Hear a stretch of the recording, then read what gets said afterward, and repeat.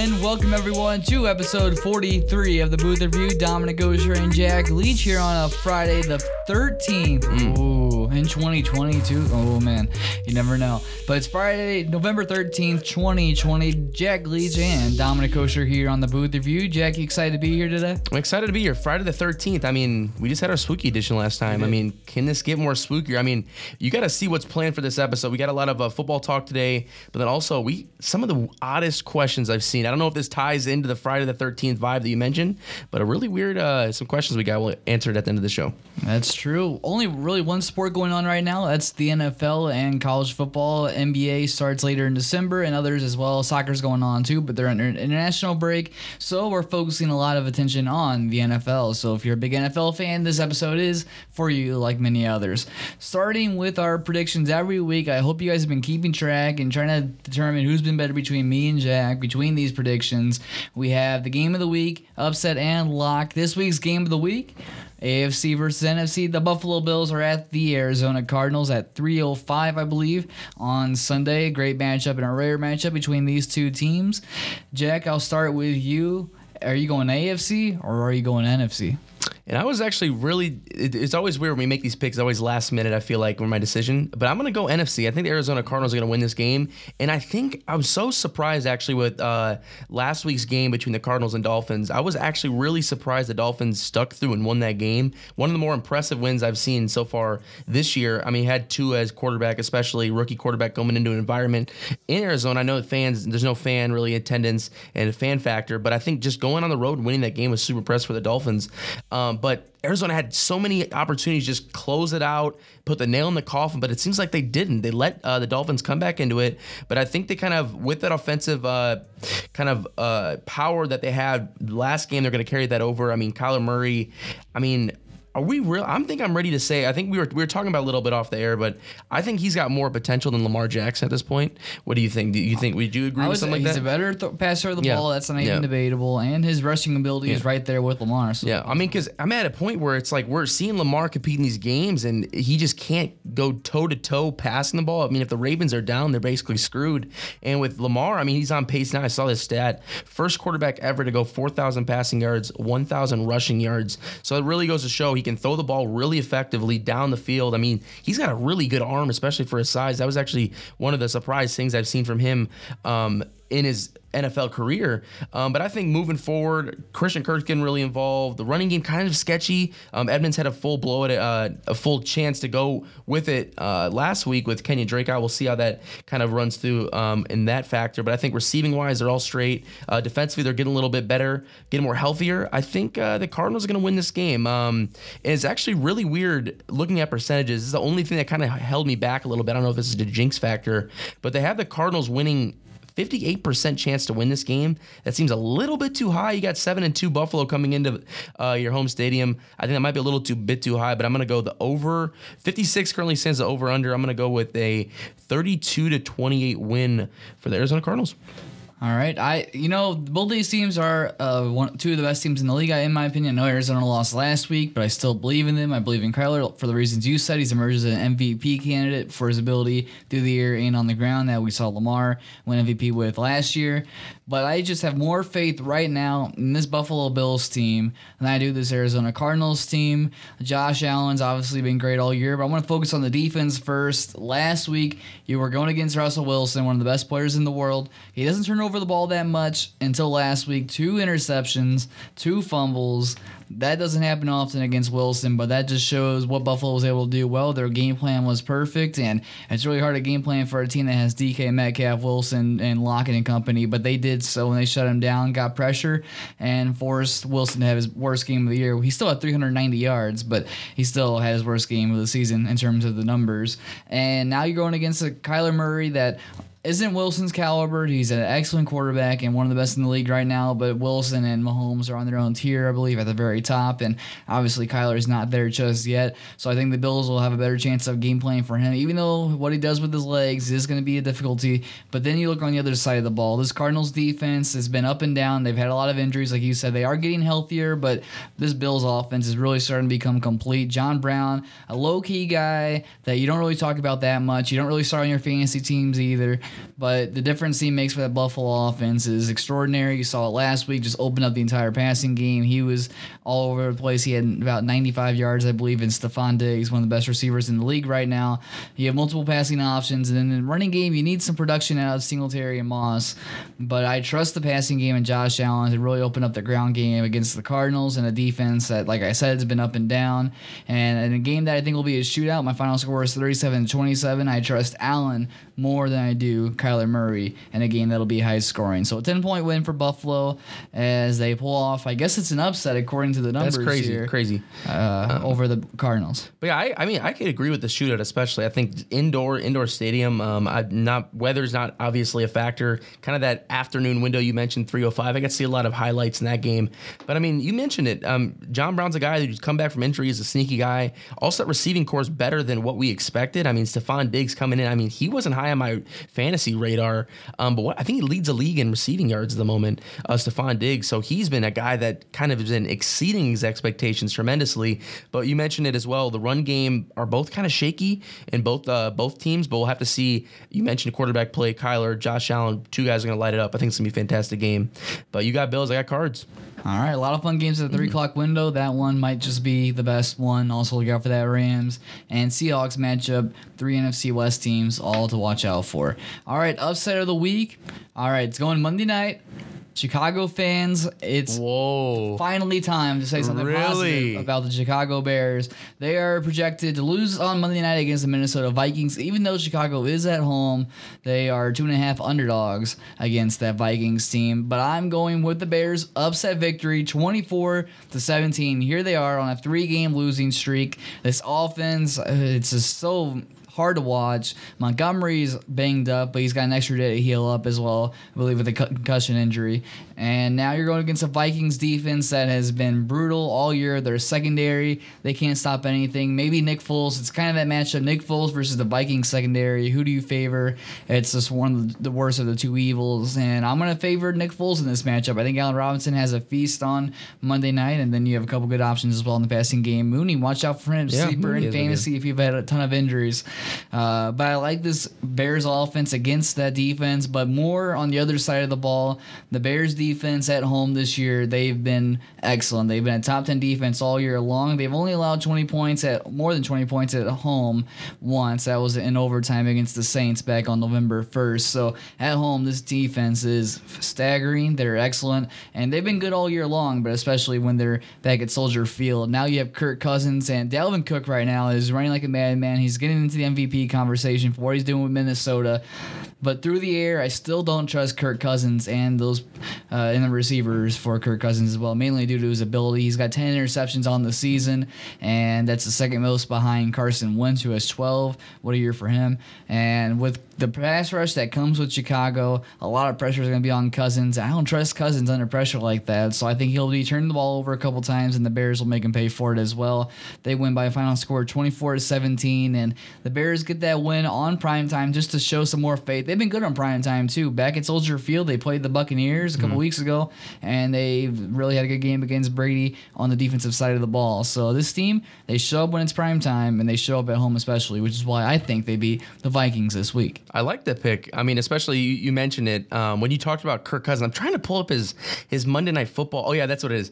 He is 0-9 on Monday Night Football. I didn't even think about that. You brought that up because I was like, you brought up Kirk Cousins. I was like, yeah. So Kirk Cousins is 0-9 on Monday Night Football. Wow. He has a losing record on primetime games, but when it comes to Monday Night Football spots, 0-9. So wow, I would, yeah. I mean, you were already on it about the Bears. I mean, winning this game, and you brought up a lot of good points. I mean, defensively and how they play at home, but going against Kirk. I mean, I was already confident, but you just boosted my confidence. Oh, there we go. All the more. Yeah. So Kirk Cousins, maybe this is finally the week, but nope, he's not. He's going to lose by 7. So you never know with Kirk. Yeah, you never know with Kirk. I mean, Bears fans, if you're listening, I mean, Kirk 0-9 Monday night. You're playing at home. I think you got a good shot to win this game. I mean, fantasy implications, I wouldn't trust anybody except Cook and Allen Robinson. So, I mean, if you have Jimmy Graham, I don't really know. Other guys, especially, you brought up Mooney, you'd be a sleeper. But I like that pick. That's a good pick. We've been hating on the Bears the whole year. We have. We'll see if finally going to turn out, get a win here on primetime spot. My upset, it's a good upset. I think it's manageable. It seems crazy right now. I mean, to some people, but Cleveland right now has a 62% chance to beat Houston.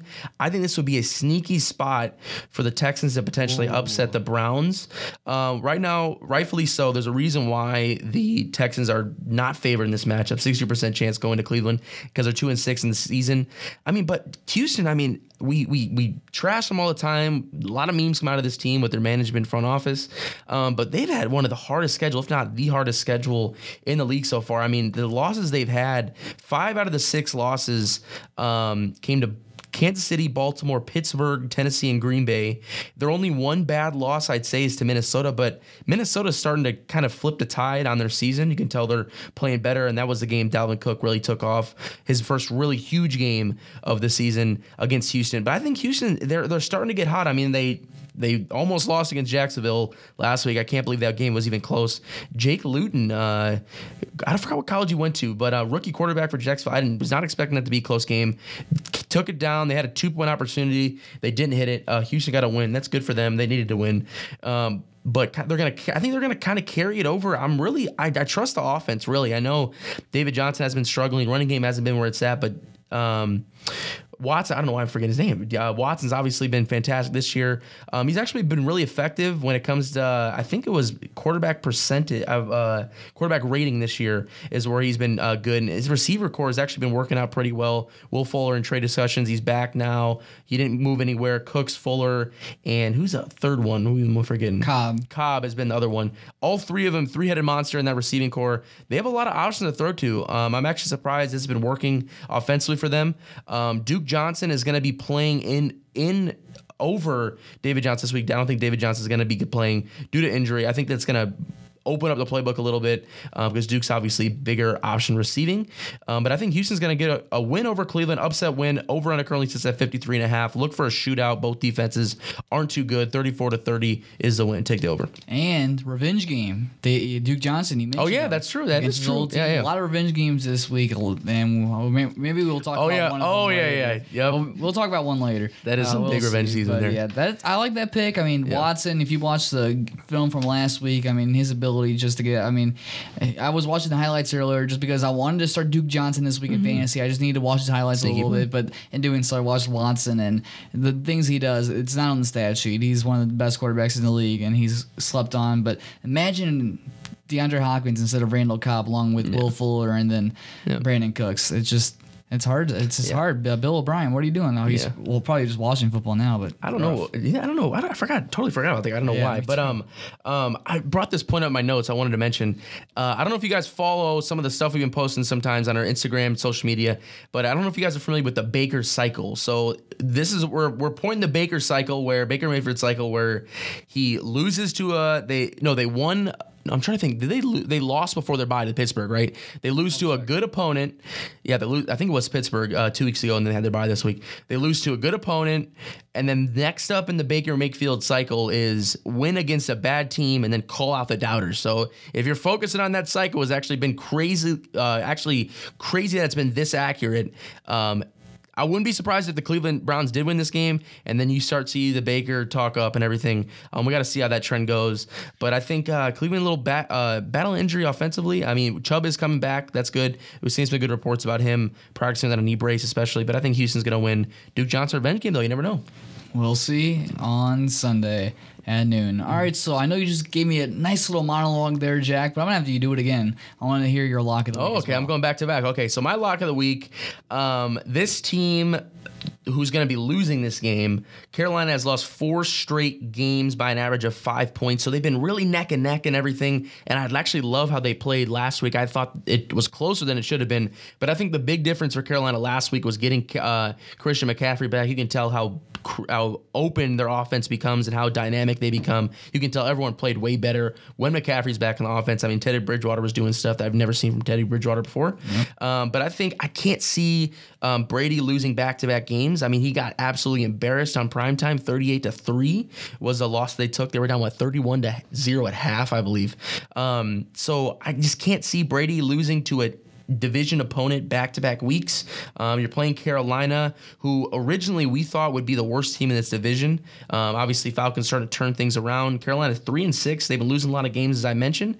But right now, I think the Bucs are going to win. Brady's going to come back. I remember, I don't know what week it was, but I picked Brady for my lock a few weeks ago. It was either lock or a game of the week that I picked in which he was winning after a loss. He doesn't really, him and Belichick, especially back in New England, they didn't win a lot of times after a loss. They didn't go back to back. So I think the Bucs really handle business this week without McCaffrey in that offense. Also sneaky, I can't believe they lit up 38 points, but the defense for the Tampa Bay is actually really, really good this year. They're rated, I think, top 5 in fantasy specifically. Can't believe that happened. I actually started them last week. I thought it would maybe get 6 or 7 out of them. But I think they'll handle business. 50.5 currently sits the over-under. I think this will be kind of a more lower scoring as the Bucs will get ahead first and they'll kind of just run out the clock, especially in the second half, third quarter, fourth quarter. I think they'll get a win 28-19. Take the under for the betting lines.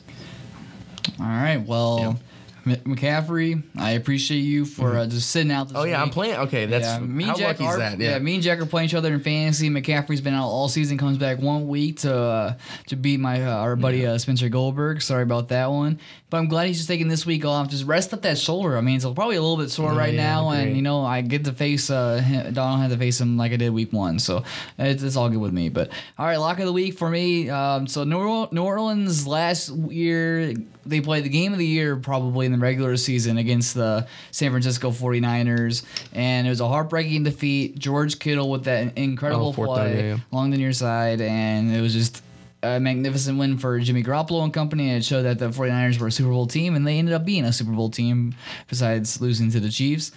Saints have that in their back memory, just like that Rams game last year, which I think the Rams won against the Saints. I can't remember. Breeze got hurt in that one. But this is the revenge game. We mentioned revenge game with Duke Johnson, but now it's the Saints revenge game against the 49ers, because I would still have that in the back of my mind as well, as they'll prove to the 49ers that this year's Saints are a completely different team. They're going to win 31-14, 9.5-point favorites. I like those odds, as they'll blow them out. But here's why. I mean, this 49ers team, they're the most banged up group. I mean, the Eagles last year, Eagles almost every year always banged up, but this 49ers team, I've never seen so many injuries. I mean, all across the board, they have injuries at quarterback, running back, wide receiver, doesn't matter. And they've had COVID and other things as well.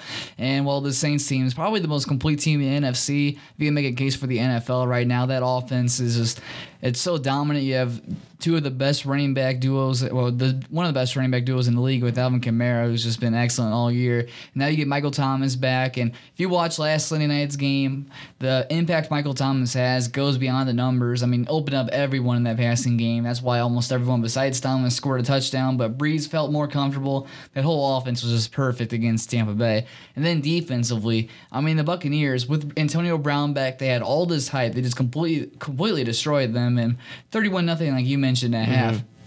You don't see that often, especially in a game that was hyped up like this. Now you go from facing Brady and company to 49ers with Nick Mullins and Debo's out, Kittle's out, the two best weapons on that 49ers team. Their running back position is week 2 without Mostert. I just can't see this 49ers team moving the ball against the Saints defense that's allowed the 3rd fewest yards per game on the season. So I'm taking a big blowout win for the Saints. Offensively, they'll tear up that banged up San Francisco defense. I mean, their pass rush is gone. Bosa's been out for the season. They need, in the secondary, Richard Sherman's been out too. So all facets of the game, Saints are going to win. They're going to blow them out. If I'm wrong, don't worry about it. I won't be wrong. They're going to blow San Francisco out and get revenge from last season. I like that pick. I mean, that's simple. I mean, I can't really see it. You mentioned all the injuries, especially. I mean, that's definitely one. But what were you not liking? Which one? Green Bay over Jacksonville? No, I picked. That's too easy, right? Well, maybe, but I picked Green Bay 2 weeks ago when they were facing the Vikings as my lock of the week, and they did lose, and they lost that game. So now I'm going to do my lock of the week. I look into it a little bit more because I don't want to get my lock wrong. I mean, that's the one you just can't get wrong. The upset, you're throwing up in the air, you're hoping for the best. We'll open with the best with Nick Foles and company. Or with the Saints, I feel extremely confident that they're going to win this game, and I'm willing to bet a little silver penny on it. So. I like it. Especially, I mean, if other fans are listening and they could think about maybe potentially picking other upset picks, I don't mind maybe the Bengals over the Pittsburgh Steelers this week. I mean, they kind of played a little bad last week. Is Ben going to play? I mean, what, COVID issues, injury issues? Like he is, okay, but you never know, man. Division games like that can be a little weird. I mean, in Pittsburgh, I can't really truly see it happening, but there's a lot of sneaky games. I mean, this has been a weird year, especially especially for picking games and betting lines and such. But yeah, there's definitely some options out there. Speaking of options, start them and sit them. We want to give you the best options possible for your fantasy football team this week. I mean, the playoffs for some leagues start week 14. That's 4 weeks away, 15 for some other leagues. But you have to win now for most teams, and it's been such a hard fantasy year. We'll be talking about trades in a little bit, too, with the trade deadline coming up for some leagues as well. But it's been such a hard year with all the injuries and how COVID's been, and it's been a roller coaster. But if you're here now, maybe you're 4-5 or 5-4, you're on the cusp of a playoff spot, you need these weeks, and you need these start 'em and sit 'ems to really help you lead the way. So hopefully, Jack, we can help everyone just get their fantasy wins besides you listening to me and other people that are listening as well. But stardom of the week for me, I'm going to go with Rams wide receivers against the Seattle Seahawks. And if you watch, like I mentioned earlier, the Bills tore up that Seattle secondary with John Brown and Diggs and company. And now you have Robert Woods and Cooper Kupp, one of the best duos in the entire league in terms of wide receivers, going against that Seattle defense. It's allowed the most points to wide receivers on the year. I like that matchup a lot. And with how many points have been allowed by Seattle and then how Russell Wilson performs on the offensive side of the ball, I can see this being high scoring. So a lot of passing and a lot of Cooper Kupp and a lot of Robert Woods. And Woods coming off a 28-point game against Miami before the bye. He's only been below 10 points twice this year. He's been consistent as you want from a wide receiver, too. He'll be at wide receiver 1 numbers. Then Cooper Kupp, I mean, 20 targets last game. That was crazy. All he did was just throw it up to Cooper Kupp wherever he was. And he was really inefficient on those, only had 110 yards. I mean, it's hard to say only for that, but when you have 20 targets, you expect more. But that just shows how valuable he is in the passing game. He's been banged up with a wrist injury, but he's playing this week as well. You want both of these guys in your starting lineup. Woods, Kupp, both could have wide receiver 1 performances each. Not just one, but both could have, due to the high-scoring affair that'll happen in Seattle this week. I like that. I mean, Seattle's been historically bad defensively. I saw something. It's been really bad. I mean, we so used to them Legion of Boom days. That secondary is so good. Jamal Adams, I mean, getting it back helps a little bit, but still, they didn't play well. I mean, even last week. But my stardom is also a wide receiver, Travis Fulgham, going against the New York Giants. I love this play. I mean, Giants currently right now giving up the 8th most receiving yards, passing yards, receiving yards, in the league over the last 3 weeks. 3rd most out of any team in the league, especially. Fulgham's been really surprising this year. I mean, there's always a couple players that always start to do good that I miss out on the waiver wire that I wish I could have picked up that I think they weren't going to be too crazy good. Because every week for the Eagles receivers, you see someone getting healthy, you see someone getting hurt. Deshaun Jackson, I mean, Alshon Jeffrey, hear his name all the time. I don't know when he's ever going to play again. Now, they did get Rieger back, but Fulgham's quickly become one of the best options in this offense. And his target share has been super crazy, especially. I mean, looking at his past, he's basically only played 5 games this year. And in those 5 games, he's averaged about 9 targets per game. I think he's had a great matchup in division game against the Giants. He did good last time he played against the Giants as well. I like Fulgham, kind of a sneaky flex option, wide receiver 2 option this week.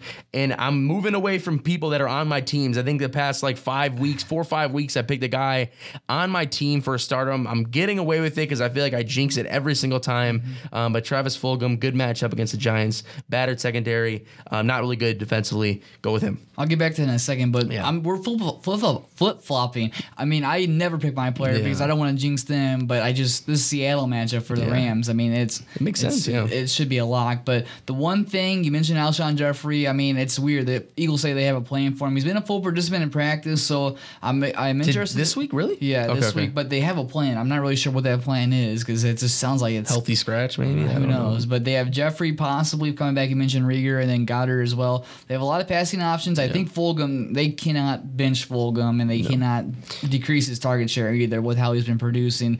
That's something to keep an eye out on, though, in case you never know how a player does with all the added weapons. But Fulgham, I believe, is the most talented receiver they have right now, and he still should give you a solid day and outing against the Giants, as most people should. So now for the sit-em of the week, I'll go back to you. Okay, I'm back to me. My sit-em is a tight end. Last time I picked a tight end was Hunter Henry against Jacksonville as my stardom. No, it's not him again. Yeah. So I haven't been hitting my tight ends, but I think I'm going to hit this week. My sit-em was Rob Gronkowski, and I was actually looking into his stats. He is super, super target dependent. Obviously, he's getting older now. He says that connection with Brady, but he's not that like throw it up to Waller, like 30 yards down the field. I mean, Gronk is strictly like a goal line dude, or he'll get like 5 to 10 yards per reception, whether that's like a slant or just a seam up the field. If he doesn't, I looked into this especially, if he doesn't get more than 7 targets in a game, he has failed to score in double digits. So that is really kind of alarming, especially when you get a lot of these receivers and a lot of that mouths to feed in Tampa. I mean, we know Antonio Brown's there now. He didn't play too crazy. He played actually better than a lot of people thought he would last game. But he's another guy there. I mean, some people have him projected 16, 17 points this week. So that just goes to show how high a lot of people are on Antonio Brown. If you could use the case against, you could help out the case for Gronkowski. I mean, we know what Travis Kelce did against Carolina last week, but even with the big performance from Kelce last week, Carolina is still 14th against tight end position this year. And I can't really, and Gronk isn't Kelce, so I can't really see Gronk having that Kelce type of day. But I think sit Gronkowski. I know it's hard with a lot of tight ends, and it's really hard to start people, especially with some people on bye at the moment. But I wouldn't be too confident starting Rob Gronkowski this week. So no Gronk spike this week. No Gronk spike. And no, with my luck, what's going to happen? I'm going to turn on red zone. I'm going to get to it the first drive. Gronk's going to catch some fade. He's going to spike it. I'm going to be like, okay, there's my sit-em of the week already out of the way. But Gronk is my sit-em. Travis Fulgham, my stardom. I think those are 2 good options for this segment. Do you know who's a bad option, though? I'll give you 2, actually. I gave you 2 Seattle receivers. 2 Rams receivers to start. I'll give you 2 Minnesota receivers to bench. And that includes benching Adam Thielen. I know it's so hard to do so, but this Chicago defense, I mentioned it earlier, I think it's going to be a low-scoring affair, which does not favor Adam Thielen and Justin Jefferson. And the Bears on the season, they've allowed the 3rd least amount of points to fantasy wide receivers.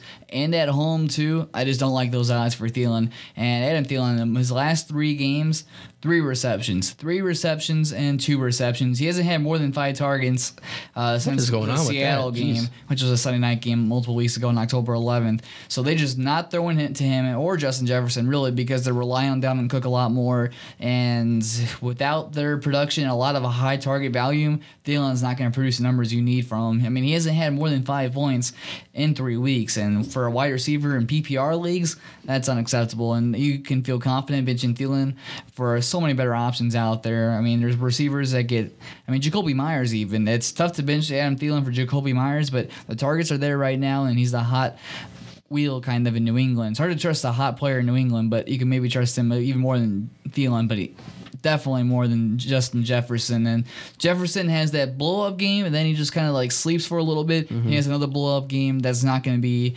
this game on Monday night, as he's been below 10 points in his last 2 weeks, seeing just 8 total targets in those 2 weeks as well. So they're not throwing the ball a lot, and even if they do on Monday night, Kirk Cousins, like you mentioned, he can't perform on Monday nights. It's just too much pressure on him, and he's not going to be able to perform on Monday night either against the Bears defense that's one of the best in the entire NFL. So I'm going to sit Justin Jefferson for sure. And Thielen, if you don't have any better options, I guess you can start him, but don't be expecting anything like you got maybe earlier on in the year, because Thielen, I believe, will be one of the biggest busts of Week 10. I didn't know he was doing that bad, though. Yeah. I mean, because he started out, that's crazy, under 5 points in 3 consecutive games. And he started out good this year, I believe. I haven't done the numbers with Thielen, but he was a big-time receiver in the beginning of the year. That's crazy. He's been kind of inconsistent. Yeah. I'm looking at the numbers now. He had a big blow-up against Green Bay to start the year. Didn't do anything against the Colts, and then he had 2 big games in a row against Houston and Seattle. That got his value all the way back up again, but he's struggled to be consistent all year long. And from a wide receiver, and the position like this year, wide receiver is loaded in fantasy. There's a lot of consistent options that are getting the ball a lot. Charles Fulgham, for example, coming out of nowhere. Now he's even a better option than these two. So I know it's a big name, Adam Thielen, and the Justin Jefferson hype is there too, but I don't trust either of them this week. What is, real quick, I wanted to see maybe a potential buy low candidate? Adam Thielen? I don't know what his schedule's looking like at the end of the year. I mean, is it easier? Because, geez, I didn't know he was doing that bad. I mean, that's ridiculous. If fantasy owners of Adam Thielen feel the same way I do, I don't know when your trade deadline is. Do you have it pulled up? Yeah, Dallas. So Chicago this week, and then he's got Dallas, that secondary, Carolina, Jacksonville. Tampa's got Chicago again, and then New Orleans and Detroit. I think maybe... I know a lot of owners are really pissed about him right now, and maybe you can jump on that. But, that wraps into our next segment anyway. So. And that segment is players to buy for the trade deadline. You need to make that move to get into the playoffs. Well, guess what? We're going to help you with these moves as well. We're going to give you 2 players that you should buy before the trade deadline passes, and 2 players we think can win you a championship or at least get you to the playoffs. I'll start it off. A wide receiver from the Bengals. I love T. Higgins. I love him the rest of the season as well. The rookie class this year for wide receivers, it's mind-boggling how good they are. Next year could be even better, but focusing on this year, there's so many great options, and T. Higgins is one of the best ones, and he's had immediate chemistry with Joe Burrow that started just back in week 3, I believe, and since earlier on in the season, T. Higgins has had double digits in every single game, and he's gotten at least 7 targets in all but 2 games on the year, so it's a team that loves to throw the ball a lot, and Joe Mixon's health is a little bit uncertain too. He might be back next week, but even with Joe Mixon, they like to throw the ball, which means a lot of Tyler Boyd and a lot of T. Higgins, less A.J. Green, more of those two, the younger guys. And T. Higgins has been producing as well. You're looking at his numbers right now. He's had at least, like I said, the 7 targets in most games this year, coming off a game against the Titans where he had 9 targets and 6 receptions. He's struggling to kind of have those big blow-up performances. He hasn't really had a big breakout just yet, but he's been consistent. He's a perfect wide receiver too, or even flex option that'll get you those solid double digits you want every single week out of those positions. And here's his schedule the rest of the way. After Washington in week 11, it looks beautiful. He's got the Giants, he's got the Dolphins, the Cowboys, Steelers, and Texans in week 16. All those defenses ranking the bottom 12 in the league in terms of facing fantasy wide receivers. So the volume's going to be there. The matchups are going to be there. He's healthy. It's so hard to find a healthy player nowadays in fantasy, but T. Higgins is healthy. So expect big numbers from him and impossible blow-up coming up soon as well. T. Higgins, you want to buy him right now because he's coming off a bye as well. Mm-hmm. So the fantasy owners, that's a perfect time to buy someone is when they're off a bye and his value is a little bit lower than it should be. Get him now, win your league later. Yeah, Teague is another guy for me where I didn't look at him at the waiver wire. I was like, should I pick up this guy? Screwed me over in the end. But this guy, waiver wire pickup, you'll like this, Dom. I think a guy to trade for at the moment, Myles Gaskin, is a perfect option. And both of my picks, both of my players that I'm be talking about for this segment are currently undergoing some injuries, and that will work in your favor as you buy low for them. They haven't played a little bit. But Myles Gaskin, he played against LA week 8, got hurt. It was a weird injury at the end of the game, like you mentioned a little bit ago.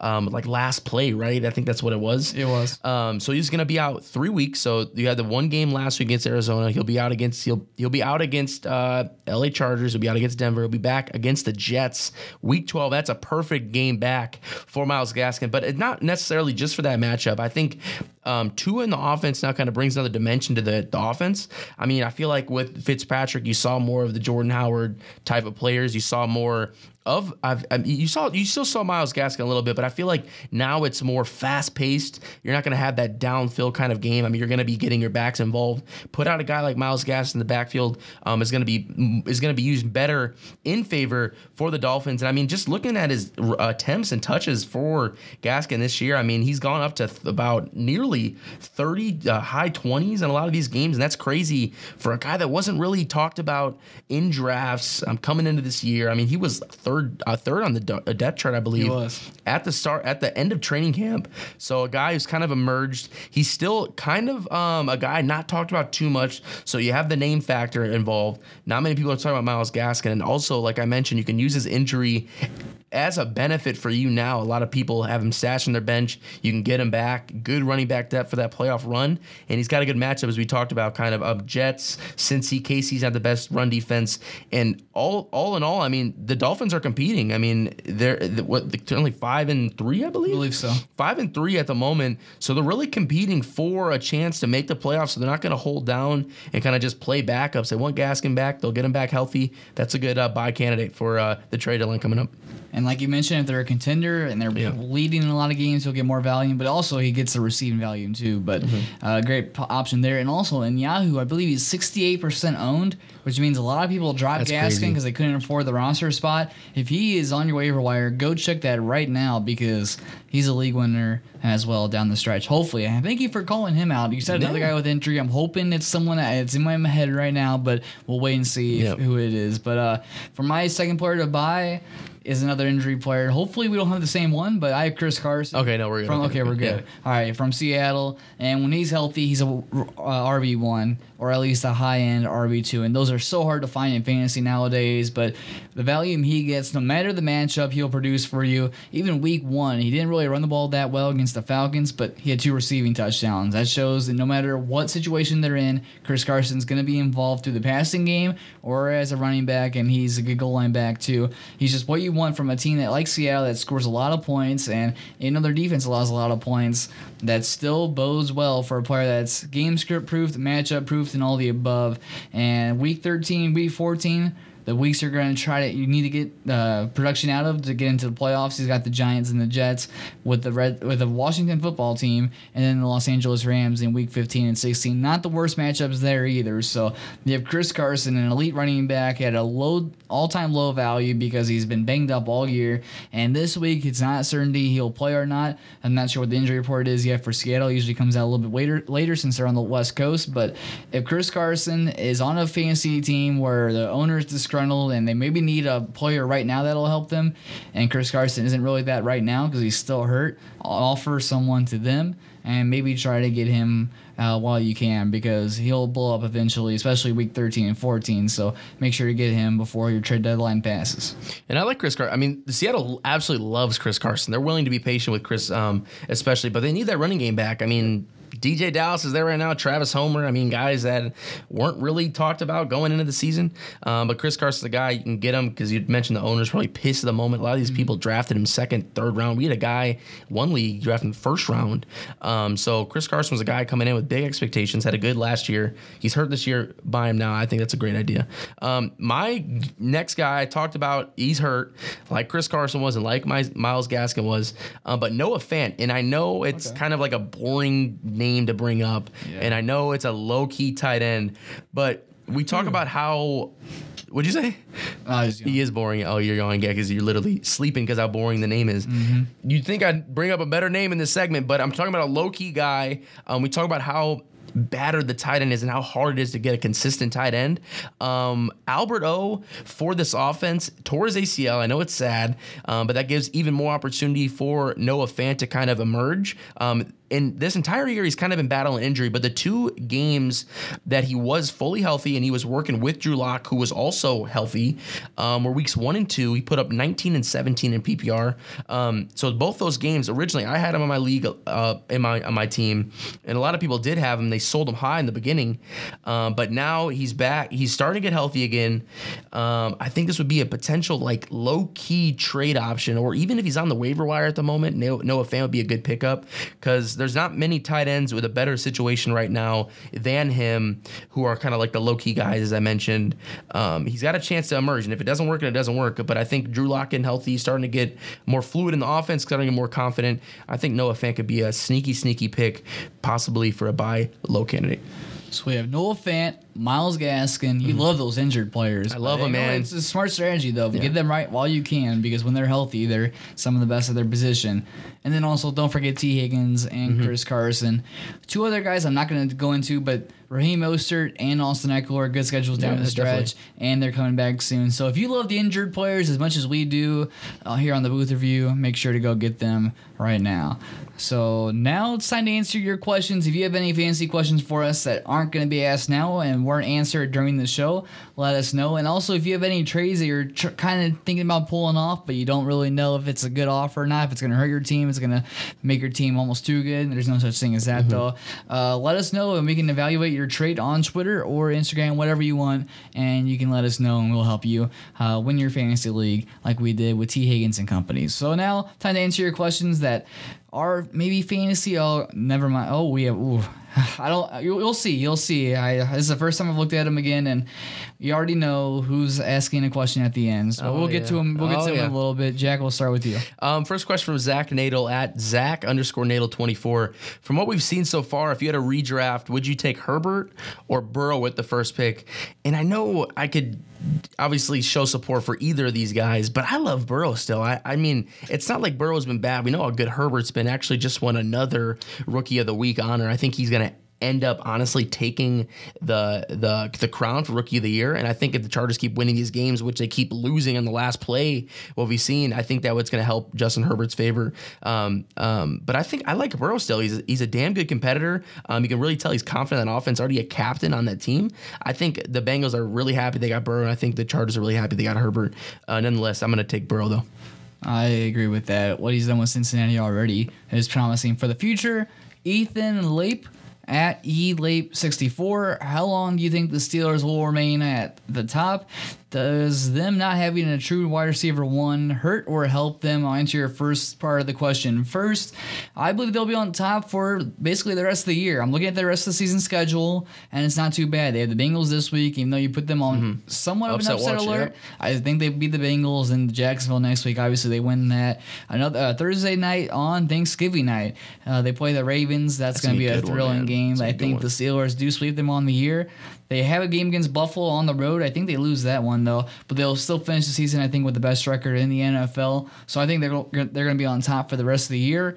And also, I think not having that true wide receiver one actually helps that team. I mean, the secondary, who do you prepare for? I mean, Deontay Johnson's so good off the ball and then run after the catch as well. Juju out of the slot. He's always productive. And then Claypool's the explosive rookie. Not having that one big guy. I mean, obviously, Antonio Brown opened up that offense in ways that most wide receivers can't, but you have so many options that your passing game is always going to be on point, especially Big Ben leading the way. And as long as he's healthy, that team will thrive. So, honestly, I don't think they really need that wide receiver one when they have three players that are capable of being productive wide receivers week in and week out.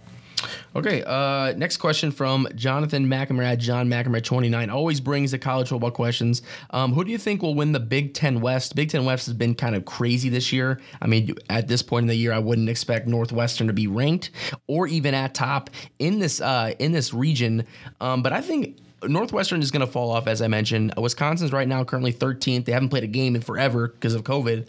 But I think it's going to work out between Wisconsin and Purdue, actually. I think Purdue, looking at their schedule ahead, they got some tougher games. A little bit later on, they got Indiana playing last, but they still have games between Rutgers and Nebraska. They played Northwestern this week. I think they're going to actually upset and beat Northwestern. They're going to become ranked in the Big Ten West. And I think it's going to be, like I mentioned, between Wisconsin or Purdue neck and neck, because I really can't see Purdue losing to Rutgers, Nebraska. It's going to be closer with Indiana. But there's also a game in the middle of that schedule remaining for them against Minnesota. Minnesota right now, they lost the first two games, then whooped up on Illinois last week. I think it's still kind of open, but I think it's going to be between Minnesota or Purdue as my two in the Big Ten West to represent that region. All right, this one's from Nick Deppy at NickDeppy18. Do Aaron Rodgers and Devontae Adams have the best quarterback-wide receiver connection? If they don't, who does?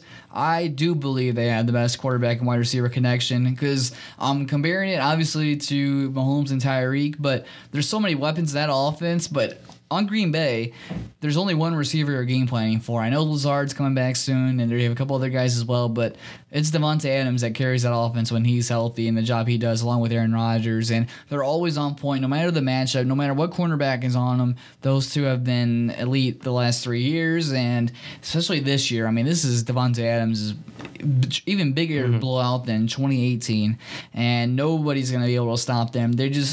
They're always on the same wavelength, no matter what. And there's no better chemistry in the league than I believe the Tyreek and Mahomes combo. But like I said, I mean, those two have so many weapons in that offense that they don't really need to be on point always. And Adams and Rodgers almost always have to be on the same wavelength. So I believe Rodgers and Adams is better than Hill and Mahomes, because I also believe there's a lot better value in there for Devontae Adams. He gets a lot more targets and he gets a lot more receptions than Tyreek. Tyreek is the big play threat of the NFL, and he doesn't need those receptions to make his impact, but they're always going to Adams, and it always works, and you can't really say that about too many other duos in the league. I'm trying to think of a third option. I was seeing a DK and Russ right now. But that's only one season in the making. We have to see a consistent. Matt Ryan and Julio Jones, Michael Thomas and Breeze. Yeah. Those, I would believe, are battling for third and fourth. But right now, I mean, number one is Adams and Rodgers. Yeah, Adams missed. I think he's missed 3 games still, and he's second in the league in receiving touchdowns. Ridiculous. So people are if you haven't caught notice of Devontae Adams, what he's doing, you've really got to start paying attention to fantasy and football in general.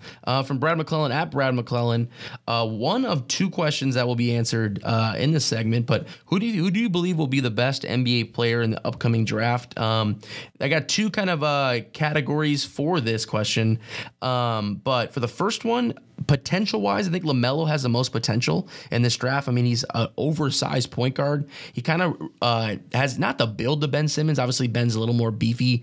But I think he's kind of got that, obviously, bigger guard type of handle in the ball. You're not going to get your typical 6'2 point guard, 6'3 guy. He's a bigger guard, but he also can really extend the floor. Potential-wise, I think LaMelo has it.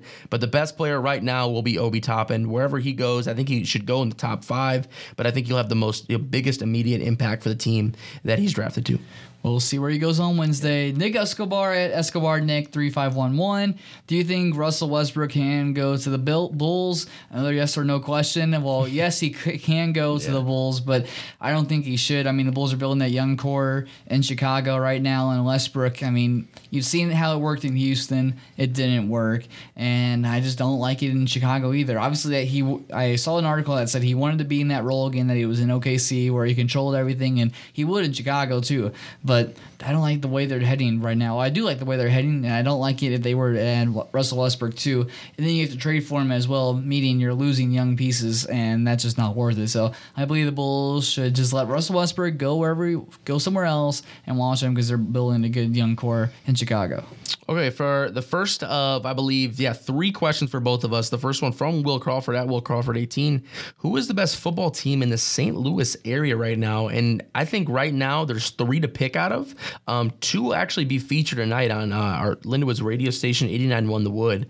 But DeSmet, obviously up there, currently number 1 in the Max Prep rankings. Lutheran North 11th, and then I believe Howell is 18th. I could be wrong, but right now, I might sound crazy, and I'm starting to get in touch with St. Louis football. Obviously, I'm from Chicagoland area, so I'm used to them. I'm starting to get used to St. Louis football, but right now, with DeSmet and Lutheran North, they kind of were shut down a little bit for COVID reasons. They didn't play much games. I think Howell is the hottest team right now in the area, and I know how Dom, you don't like Howell. I mean, they're a rival to your high school, but right now 9-1. They've won, I believe, 7 straight games. They started 1-1 in the year.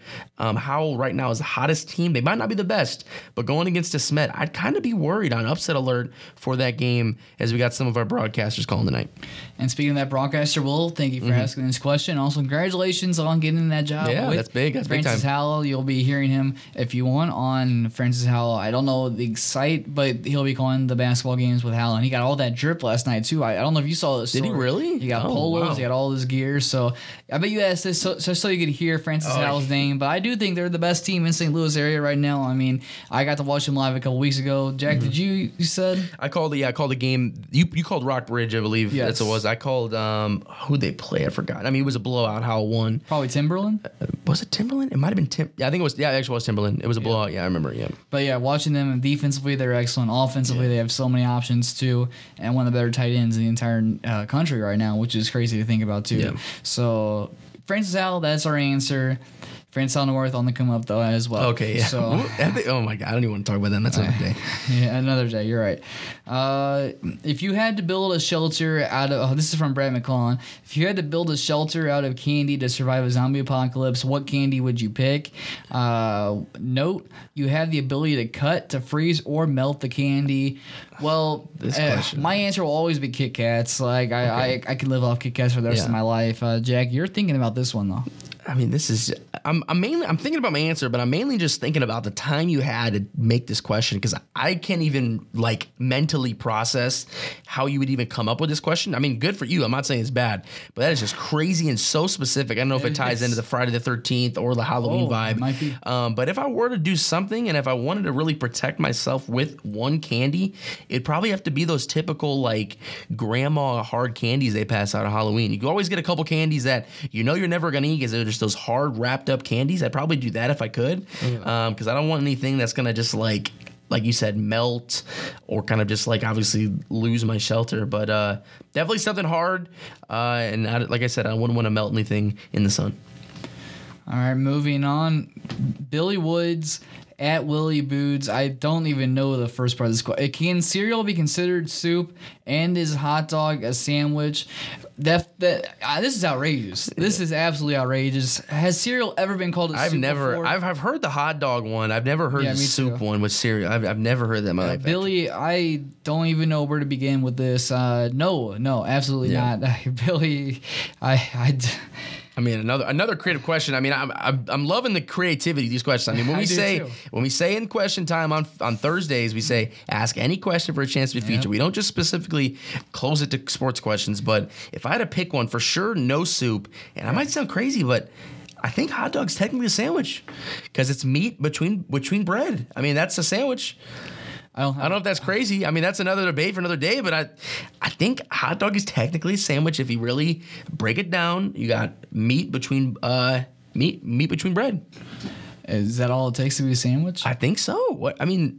If you cut up a hot dog and put it in bread, I mean, I guess, but it's like water's wet, man. I don't think it's a sandwich, but I don't have a counter argument, so I can't defend it. But Billy, thanks for that. I guess I don't know the first part of the question though. That's crazy. I wouldn't even consider that all right, at all. Viewers, if you think cereal should be considered a soup, let us know in the replies along with your fantasy questions, and we'll see your answer. Last question, you know who? Chris McCoy at Chris McCoy question of the week _cream42. Who is your favorite to win the 36th IRF World Senior? What sport is it? Racquetball Championship this week. I pulled up the website for this, and it is worse than any website I've ever seen. It's so hard. I don't even know if this is actually a thing, but I do know that Rocky Carson is the favorite, and I think he will win. He's actually got goggles on, too. Do they all wear goggles? Yeah, they all have to wear goggles. Well, he wears them better than anyone else, and he's a veteran. He turned pro in 1998, so he's been at this a while. And did you know, Jack, his college was Saddleback College, and he was a standout there in racquetball too. He's age 41. Huh? It's kind of out of his prime now, but I still think he'll be able to win. And if you want to, I'm watching these highlights right now. Rocky Carson versus Alejandro Landa. I think Alejandro might take it. Is that the championship? It's a preview, actually. Oh, I'm watching. Little highlight film, little huddle. Racquetball, racquetball's fun to play. I mean, it's definitely fun, something to do, but I did not expect there to be a world championship for this.